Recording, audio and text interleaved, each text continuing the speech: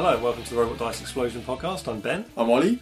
And welcome to our, 10-part series on the factions of Bushido. What can you expect and who are they? Yeah, just a little something about their aesthetic, their mechanics, what sort of units you're likely to be putting on the board. The intention is to release one of these a day for the next 2 weeks. I hope this is helpful. Enjoy. So, this is our first episode on the Bushido factions, and we're going to start with the Cult of Uri. And I think we're going to start by all reading a little bit of background from the old rulebook, just to give you an idea of the setting. Right. In the shadows and dark corners of the world, the worshippers of Uri are gathering forces. The many members of this cult may not even be aware that they are serving the same Dark Master, but serve them they do. The Uri bargain, which is in its various forms allow control over life and death, has proven a temptation to many different people who would otherwise have nothing in common. In the cult of Uri, you may think yourself the master of your own fate, but you are always advancing the unfathomable goals of dark unseen powers. Even a puppet master has someone pulling his strings. Cool. I recommend actually people check out the rulebook, the old rulebook, 2nd edition, for these descriptions, because they're pretty cool. They're very concise. But there are some descriptions in the new rulebook as well. Yes, they're actually longer, I think. Yeah, considerably. So that description sort of sums up what you can expect from the different units in the faction, where you've got a little bit of lots of different things. Yes. So we've got a little list of mechanics that we're going to talk about here. Well, actually, no, it's aesthetic first, isn't it? So let's cover the aesthetic. Japanese horror. Yeah, basically folklore stuff, undead things, spirits. Yeah. Yeah. It's the quote-unquote horror faction. Yeah. Japanese Halloween nightmare. Sort of, yeah. Okay, so I mean that really covers that. So mechanics, we're just going to highlight the ones that we see like some signature mechanics that they will have much more than other factions, basically. Yeah, so the one which is pretty much unique to the faction is Cultist, which is an ability basically to harm yourself in order to gain ki, but you can harm others as well, can't you? And that's basically what it does. Yeah, you take a point of damage and you get a point of ki. Yeah, it's pretty much restricted only to human characters. Yes, it's all the Cultists. Yeah, I mean Gok is one of the exceptions. Yeah, he's almost like an ogre. Yes, but he also has it. It's sort of core to the way that the faction thinks about its models as assets, and it's sort of kind of a disposability. Oh yes, it's very much Uri is quite happy to spend anyone and anything to advance its goals. Yeah. So yeah, quite happily just cutting one of your own cultists in order to buff your Shigenja or whatever. Yeah. Okay, so that's probably second actually in frequency to Fear, which is a massive part. I mean, it's not a great surprise. We're talking about as a nightmare horror faction. Yeah. Fear is a big part of the Cult of Uri. Pretty much all the yokai have it. Yeah, I was going to say the people who don't have cultists probably have fear. Yeah, that's a fair point. Fear is great in terms of prohibiting your opponent moving into base contact with you.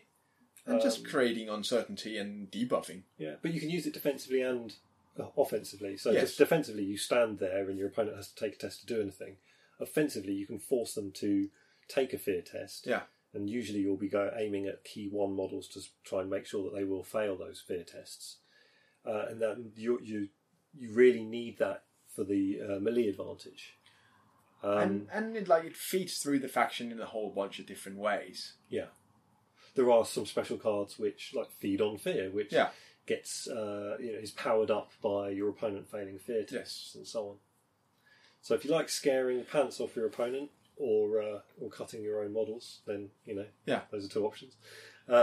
So the next one, which is pretty common as well, simply because there's so many Kairai, or zombies, in this faction, is Rise. Now, Rise, I think Ol and I have, in other episodes, talked about how we don't like it as a mechanic. The idea is fine. Yes, the idea works fine. It's the implementation is so. It sort of depends very much on the actual list. But, so the rise trait will have a target number, and if you roll when your model dies, you roll that number in the end phase, I think.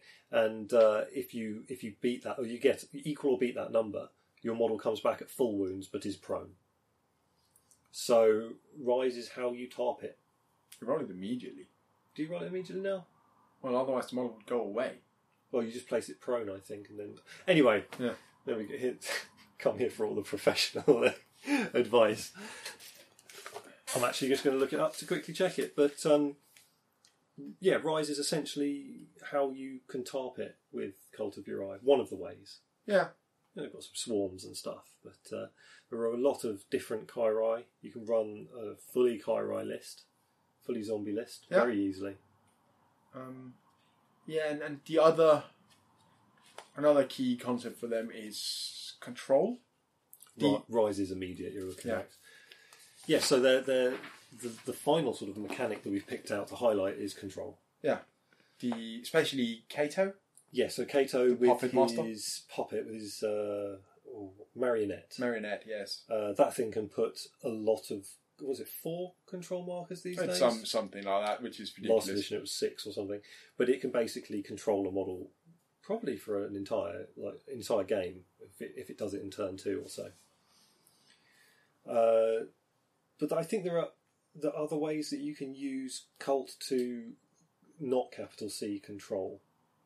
There's debuffs and things that you can use. Yes, I mean, it's unsurprisingly for a magic-based horror faction, you have a whole range of, I put this nasty thing on you. Yeah. So look to them for putting out debuffs, tar pitting, fear, getting key through destructive means. Yeah. I think that largely covers the mechanics that you're likely to utilise. Yeah. Obviously, look, there are so many more. Cult is the biggest faction. Yes. There's a lot of different things they do, so we're just trying to be brief on this. Yeah, it's by far the largest faction. You'll find someone who does pretty much anything. Yeah. So their weaknesses, speed is a massive weakness for them, especially if you're running Kyrai, because they're all movement 3 with slow, which means they can't run or charge. It's not completely universal to do fast models. Yeah. You have some of the fastest models in the game. Wraith can be very, very fast. I think the Nazumi can be fast as well. That's the Rat Men. And can swap places and stuff. But by and large, it is quite a slow faction. Yeah. You will not be racing about. Yeah. Their other main weakness really is melee, especially damage output. Again, Wraith makes an exception to that, but they generally aren't going to be hitting hard. Oh, well, honestly. a lot of them have 2 melee dice. Yeah. And might not be able to boost them. Yeah. And they don't generally have huge powerful weapons or anything either. So you will do nasty magical things to your opponent. You'll tie him up, you'll slow him down, but you won't just murder him. So it becomes about utilising your key feats through gaining extra key through cultist, or using fear to get the models frightened, or just tar pitting with rise to get the outnumbering, or using control to turn your enemy's models against them, in order to compensate for that weakness in melee. And set up. You do have combat specialists, but that's not the majority of your list. Yeah, if you're looking for combat, you look to Wraith, you look to Rockero, I guess. Yeah. And actually, on the subject of Rockero, they do generally lack ranged attacks. Yes. There are a couple, certainly. Rockero, I think Waku has a flamethrower type thing that he can do, but they don't have a lot of ranged attacks. If they're going to be doing stuff at ranged, it will be magic. It will be key feats, opposed key tests stuff. I think that largely summarises the faction. They are the most varied faction, so it is the hardest one to pin down because there's just so many things. So the archetypes, the different sort of types of models you will have in the list, and there will be others that are outside of this, some outliers, but this is the core that you're generally going to be building around. Yes. So you see Kairai, the zombies. Yeah. Again, lots of rise and fear. They're soulless, which actually is a mechanic we should probably have mentioned. Yes. Means you're going to be strong against opposed key tests. Immune, in fact. Well, yes. Or auto-winning. Yeah, you auto-win them. Kairai, you can build a list around them. Then we've got the yokai. Now, they're the spirits, most generally. They are all the folklore monster horror things. Yes. Pretty much.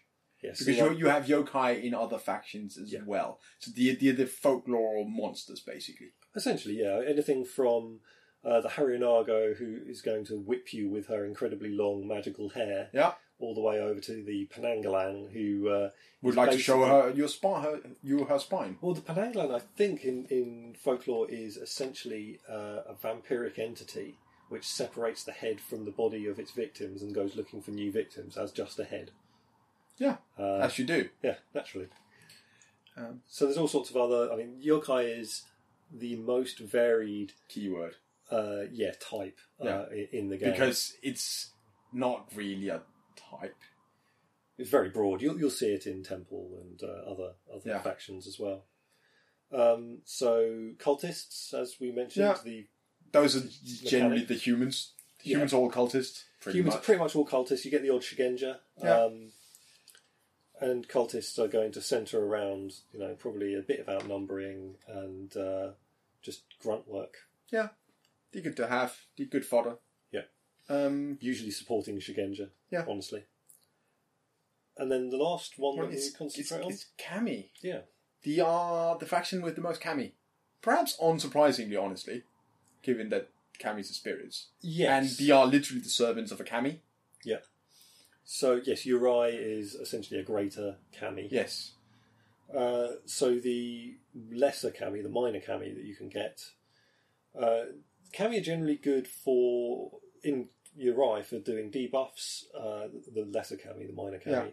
But then there are, at the moment, 3 summonable Kami. Yes. Which are the sins. Yes. So you've got Envy, Wrath, and Sloth.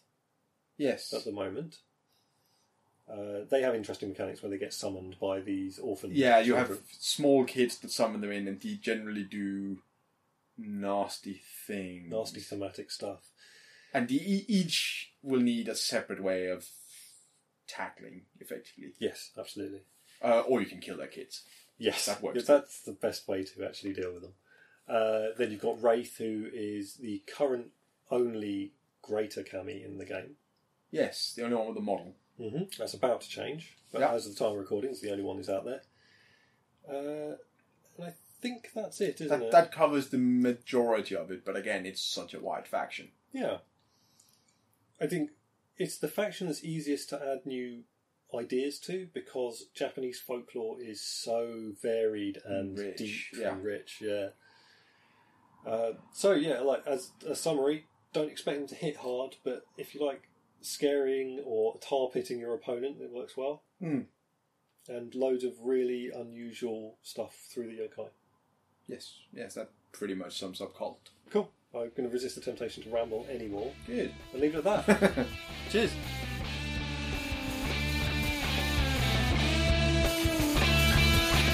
Find Robot Dice Explosion at robotdiceexplosion.com, at RDE_podcast at Twitter, and Robot Dice Explosion on Facebook.